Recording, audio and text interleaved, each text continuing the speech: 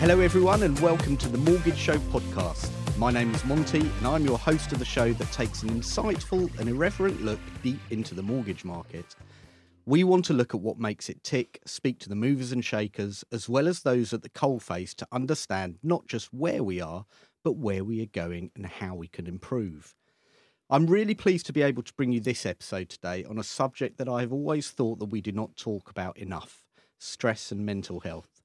It's something that many of us have struggled with privately for some time, and it only just feels like attitudes towards it are starting to change.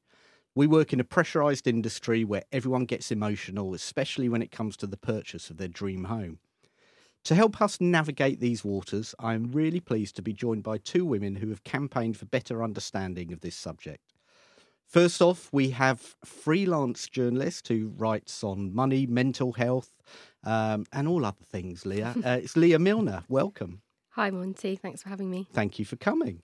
And also, I think I'm fair to say, the real driving force behind Bright Star, Director of People Development, Claire Jupp. Welcome. Thank you. Welcome to Thank you everybody very else much. here as well. I know, look, you see, for those of you that can't see, they're perched nicely on a nice comfy sofa. So just relax and we'll have a good chat. Right, first off, I've lost count of the times that I personally have heard the phrase "man up" in various offices, and not just to me, but to various other people. And it seems that in our industry, and maybe financial services generally, there's been no real understanding of mental issues or even how stress can affect people. Do you get the sense that we as an industry are way behind other industries, or is this just more general? I think it's a completely antiquated attitude, and it can only perpetuate stereotypes of what a man should be like. But there again, only yesterday, our possible future PM was saying to Boris Johnson that he needed to man up. I mean, that's a really damaging, toxic statement, I think. Yes, I do think, sadly, we probably are falling behind in our industry. But there again, when you consider that we are second only to construction when it comes to gender pay gap, for example, you know, we're behind in so many ways. So if you're hearing things like that, I totally agree. We are behind. I think so. Just in terms of, like you're saying, Claire, it's definitely quite a macho world still. Yeah. I think it's moved on a lot in the mortgage world, but certainly when I started out as a journalist writing about mortgages in 2007, it was much worse. But there's still a bit of the kind of boys' club about it, I think, and I don't think that helps. Seems to have got a lot better in terms of, I mean, I remember, back in the day before that, when I used to go to events, there's only about 3 women in the room. So we've come a long way on that gender issue to a degree. Before I know that's one of your chosen specialist subjects, Claire. I agree. We have come a long way, and certainly there's more presence of women now across the board. When you look at social media, when you look at publications, when you look at events, speakers, etc., definitely there's an increase in presence, which is positive. And do you think that presence of women has actually helped in terms of being able to deal with things like this, that mental health and stress? Are employers better at dealing with women who have issues than men, or is it? Well, I think certainly if you've got a balance of men and women in the workplace, then straight away I think the culture is going to be a more healthy culture totally anyway. Agree.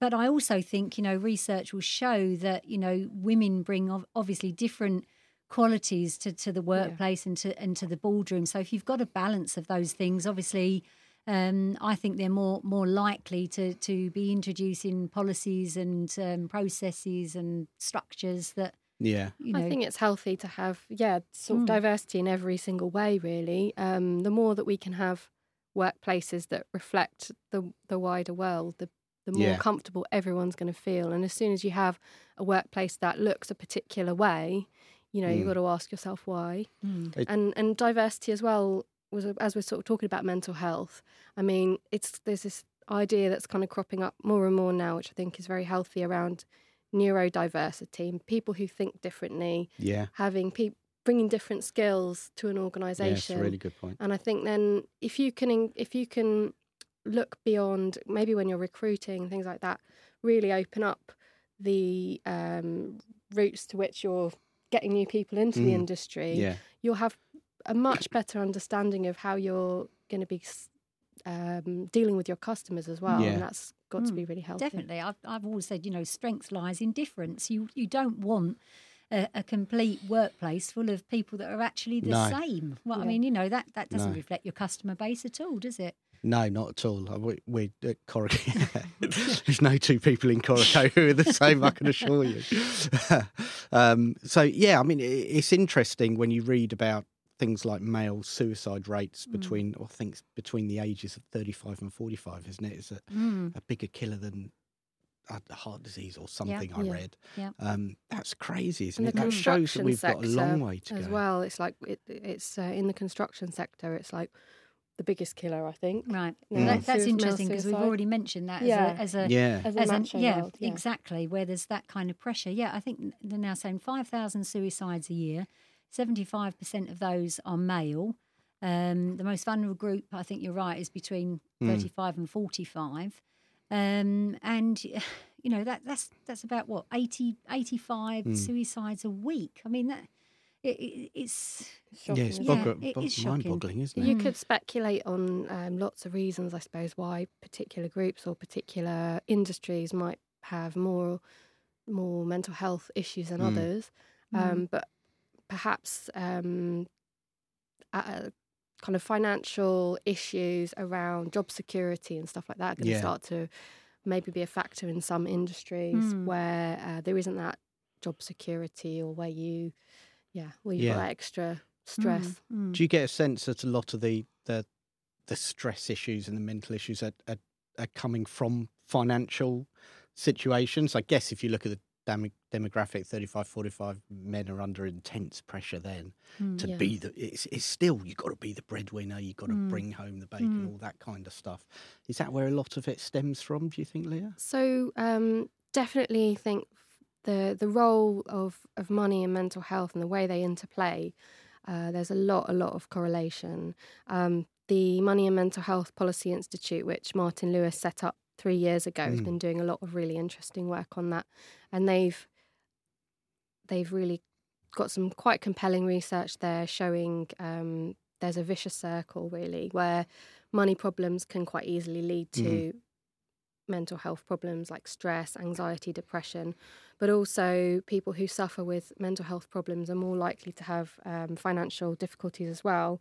One of their stats I've got here, 1 in 5 people with mental illness are also in problem debt, which is pretty That's astonishing. Really interesting. Yeah. So if you've had to have time off work because of mental health issues, that's obviously going to have a huge impact on your finances, and it's quite hard to get back on your feet as well. And then there are some particular mental health conditions which are especially linked to spending problems as well, such as bipolar, which you may know I have that diagnosis, and that's definitely affected me. And also people who are suffering from depression and anxiety are quite prone to sort of burying their heads in the sand, not opening the post, finding it really impossible to deal with essential services like phoning up their, keeping on top of their energy bill, or dealing with just the life admin that can be so burdensome. Yeah. And a lot of the mortgage prisoners that we're seeing take a lot of the press at the moment are saying that that stress has affected their mental health as well. I'm sure it must so have a we all huge have a impact. responsibility to try and deal with that in some way. Definitely. I think also, in addition to that, I think another problem that men perhaps face, and therefore it makes them more susceptible to mental health issues, is this whole thing about trying to be or wanting to be a modern man and a working parent. And I think that's this is the one simple thing that so many organisations could do is to try and facilitate more flexible working practices, because I think, some men are trying to meet themselves coming backwards, trying to feel like they carry the label of the breadwinner, the label of the perfect father, partner, whatever it might be. I think that pressure is but again, immense. and I think it still reflects back on a problem that women are still very much facing, aren't they? And the life pressures of, well, actually, you should be able to have it all now. You should be able to manage everything. And workplace culture still haven't really, apart from, in some instances, they haven't really evolved enough to make that flexible working. No, and that acceptable. Juggling is the really stressful thing, because your head is never quite 100% in one thing, because you have those multiple roles, and that's where I think organisations could really alleviate, much of the stress that, working parents and carers feel. And I think companies are really missing a trick as well, because if you have the attitude that you have to watch over your employees all the time to make sure that they're delivering, I mean that's that's just the kind of level of control freakery that really you obviously don't trust your staff. And there are other ways to measure productivity and it's about success, output, isn't it? It's output. Yeah. It's not needing to be tied to a desk between this hour and that hour. It's about what you produce. And actually, couldn't it be, increasingly people want to say, if we're looking at mortgages, people want to be able to deal with their brokers out of hours. They want to be able to deal with their brokers through different channels at their convenience. So, having brokers who maybe would prefer to work out of hours could really help you have that kind of round the clock relationship with clients that if you need to. Absolutely. And Claire Brightstar, you've you're always held up as a shining beacon of how companies should do it. So what does it mean to be a good employer? How do we find ways of helping to spot signs of stress and when does banter turn into bullying and all of that kind of thing? What do you guys do? I think the key thing really is having the right kind of workplace culture and ethos to start with. That's the thing. You've got to have an open, very transparent culture, a supportive culture where people don't feel afraid to approach people, where your management is accessible and not behind kind of glass offices, and where people first of all can feel comfortable to say that they're not okay to start with, and then I think it's about having access to support, knowing where you can get support. One of the things we did, for example, was take a kind of corporate membership of Anxiety UK, and we made that number available. Everybody had a membership number they could just ring up anonymously to seek help.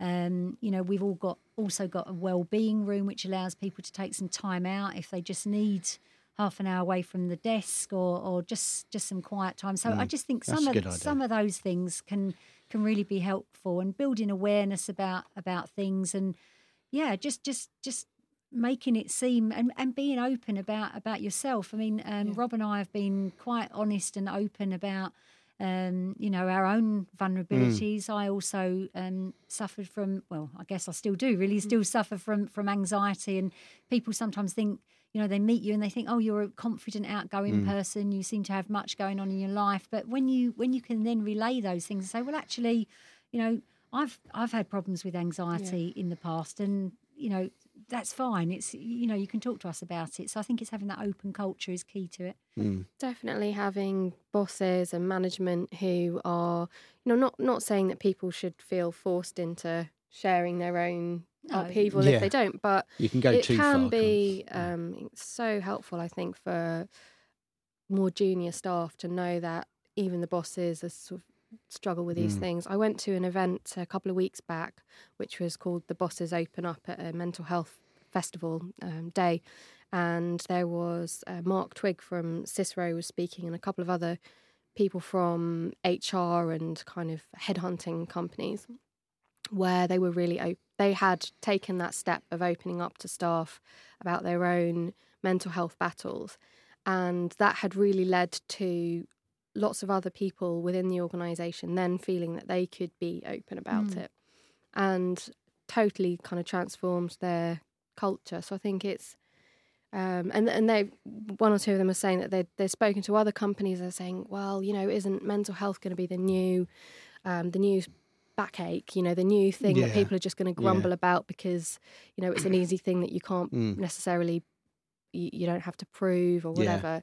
But I think again, like if you've got that attitude, you've got something else going wrong in your company, haven't you? If you don't trust your staff, exactly, then where are you going wrong elsewhere? Really, I saw a headline the other day for an article that said men would rather tell their boss that they have diarrhea than that they are suffering from a mental health problem. I thought, well, doesn't that kind of reflect the situation that we've got? That diarrhea is less embarrassing than any kind of mental health condition, but. And it's the 1 in 4, isn't it? It's like 1 in 4 people in any year will suffer from mental health problems. So, the likelihood is that within every organisation, all of your, among your client base, you're bound to know people who are having problems. Well, I think more people do than don't, and it's interesting what you say about the bosses being approachable and knowing that actually. As a boss, it's still considered a bit of a sign of weakness. You've got to be in control the whole time. You've got to know what's happening the whole time. You've got to be in control of your emotions. And there's still that attitude that pervades through all of that. But I think I watched something. I watched the Prince William thing that he did with the footballers, talking about the footballers talking about their mental health and stuff like that. I thought that was fantastic in terms of really helping people to understand how to talk about things, and it's okay to not be okay. And you can be a success even if you've had difficulties, even if you've had, I think there's a kind of growing understanding that, the value of expressing your vulnerabilities, and actually that makes you a more relatable, but that's a great leadership quality, isn't it? I mean, being honest, being forthright, being open. I mean, to me, they are great strengths. And I kind of think if more leaders across the sector, if they are or if they have, suffered from mental health conditions, that's hugely powerful. If they just say, actually, I've been there and I know how it feels, etc., rather than sort of, perhaps hiding behind this sort of macho image of a leader being strong, infallible, unbeatable, needs 2 hours sleep a night. It's that kind of image. I've always found that all the way through, and I've always been ridiculed for it personally. In terms of actually, I'm quite an open, honest guy, and anxiety, OCD, all those kinds of things I've had for various degrees, and suffered from chronic stress for a while. So it's and being open about it has been quite hard. I don't mind it, but the amount of ridicule you still get. Such a shame. Is just wrong. And it's weird because increasingly, I think people do people really trust those kind of types who say, "Well, I've never had a problem, and I'm kind of like as you're saying, Claire, I wake up at 4 a.m. and are those people naturally trustworthy? Because to me, it doesn't really hold true. But even if you say that, I've never suffered, that's not to say that you won't in the future. Let me say this. That's true. Until my sister died suddenly a few years back, I'd never suffered from anxiety. And then suddenly I changed. I really changed. And I suddenly developed huge anxiety about health issues. My children going to the doctors, anyone over-imagining that I had all sorts of conditions and actually making myself ill as a result of it. Now, a life event like that can be absolutely changing. And this is the thing, that people might think they're untouchable, that they're not vulnerable to these things, that it's something that will never touch them. Well, I say that you don't know what's ahead of you at any time in your life.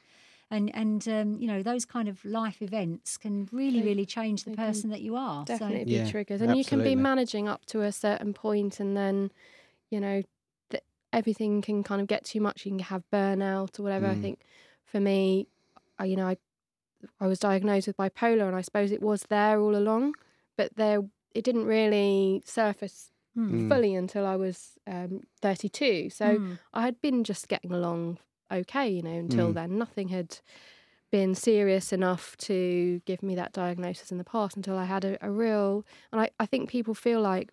I certainly felt like I could just keep pushing myself, and that I didn't realise I had a breaking point until I reached it. And I think a lot of people, the pressures that you're under, career-wise, relationship-wise, financially, all of those things can sometimes just sort of snowball, and you don't realise that you've got a limit until it's too late. You know, it's not too late because you can come back. But like you say, I think we've got to be understanding about not putting people under that much pressure as well, so that. Absolutely. So from your point of view, Lee, was that, I know you've spoken about it very openly, and thank you for sharing again here. How did it manifest itself? So you mentioned finance and bipolar. How do those two go together? So so I had basically my kind of breakdown panned out over the course of about a year, really. I had a very serious depression where I was kind of falling lower and lower and lower, and I didn't know how to stop it. And that was a kind of I think there was a combination of factors, being in quite a pressured job, working on a national newspaper. Had a few kind of relationship issues at the time, and it sort of felt like there wasn't really a respite from the stress. So I went on to antidepressants, and then started to get better. But then, because I didn't know that I was bipolar at the time, you basically, if you're bipolar, you shouldn't really be taking antidepressants without something to stabilise it. So we didn't know that. So I just got higher and higher and higher until I was in a very kind of elevated mood. And that's when it was in that high mood state that I was sort of spending a lot of money. And that's quite common. That's very common with bipolar. It's one of the criteria that they actually use to diagnose it, overspending. So I was kind of spending lots of money. I'm quite creative, so I was sort of, everything I was spending money on was kind of linked to kind of creative projects or things like that. I was kind of giving quite a lot of money to homeless people as well. I felt, I kind of, in some ways, it was like I could feel myself. I could feel my life was kind of on the edge of falling apart, and I could I was sort of relating that to, you know, people who were living on the streets and how they were, how maybe they got there. I could kind of see how easily things could crumble. And then, so in the end, I got to such a state where I had to be sectioned, and I was in hospital for a couple of weeks. And then gradually got out of there and kind of had a very, continued to be in quite a high state for a while, and then sunk into another depression. But the whole thing, you know, I was off work for about 9 months. So that obviously had a huge impact on my finances. And luckily I didn't get into debt. My parents kind of stepped in and took my credit cards off me and that kind of thing. And also I think because a lot of my money that I'd saved up was kind of tucked away in ISAs with logins that I didn't have access to, that kind of saved me in a way. So I didn't get into debt. But, you know, that whole episode cost me, I calculate, 25,000, which was in kind of lost earnings and everything else. And if I hadn't had somewhere to live, like my mum's place where I could live, you can see how that could have totally ruined my financial life forever, really. So what should people do if they're feeling, how do you approach it as an employer, or what advice would you give people who might be listening to this or feeling, actually, do you know what? Some of that rings true. It really struck home to me when I read a book. I don't know if you've read it, by Matt Haig. I haven't read it, but I know. He's written. I'm reading the second one now, which is Notes on a Nervous Planet, about how all iPhones and the 24/7 life is making all these mental health problems even more pronounced. And you read a lot about anxiety and how that works, and wow, I see a lot of tell signs. But what advice would you give people who might want someone to talk to? Or well, I think, you know, find anyone to talk to. I think talking is a key part to well, I don't want to say recovery, but certainly therapy. I think talking is excellent if you're in the fortunate position that your workplace has a mental health first aider, which is something that we've invested in. I think, you know, that's really good, because that person has almost been given a label or a mandate to be there as somebody who's particularly open to being approached.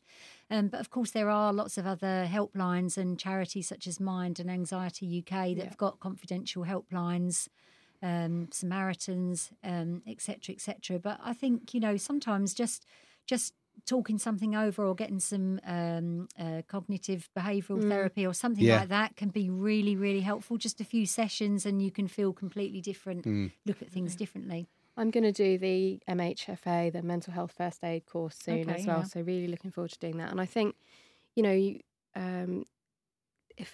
it's obviously an investment, I don't know what the actual cost is for companies to do it, but if you've got one person that if you can afford to send one person to do it, then they can then inform the rest of the organisation and make sure that if you have got any kind of gaps in your culture or areas that need addressing, that they all hopefully spot those and then feed back, and just make sure that you have got that openness, and that if you see someone who's struggling or underperforming, perhaps you don't immediately jump to the conclusion that they're just bad at their job, but you kind of start that conversation. Obviously you can't go around diagnosing people, that's not the job, but you've got to allow them to have the space to tell you what's on their mind.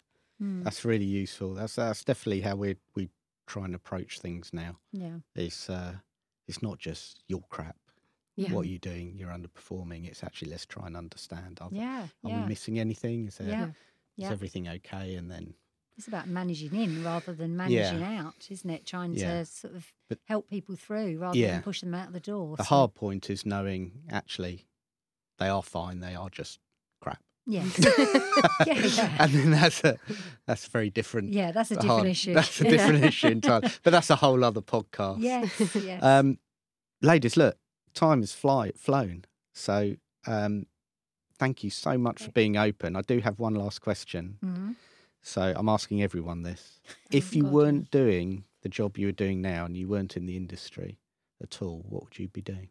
Wow, that's really difficult for me because I came to do? Well, I came from a different sector already because I worked in education for 16 years. So, a qualified head and so on. What would I do now? I actually think that I miss my vocation in life. I would have liked to have been on the stage. Would you? I can see you doing that. Yeah, I think that would be me. What? Just acting or singing and dancing? If I had some talent, I think, some talent. The West End musicals would be my bag. I can see you in a West End musical. Oh, dear.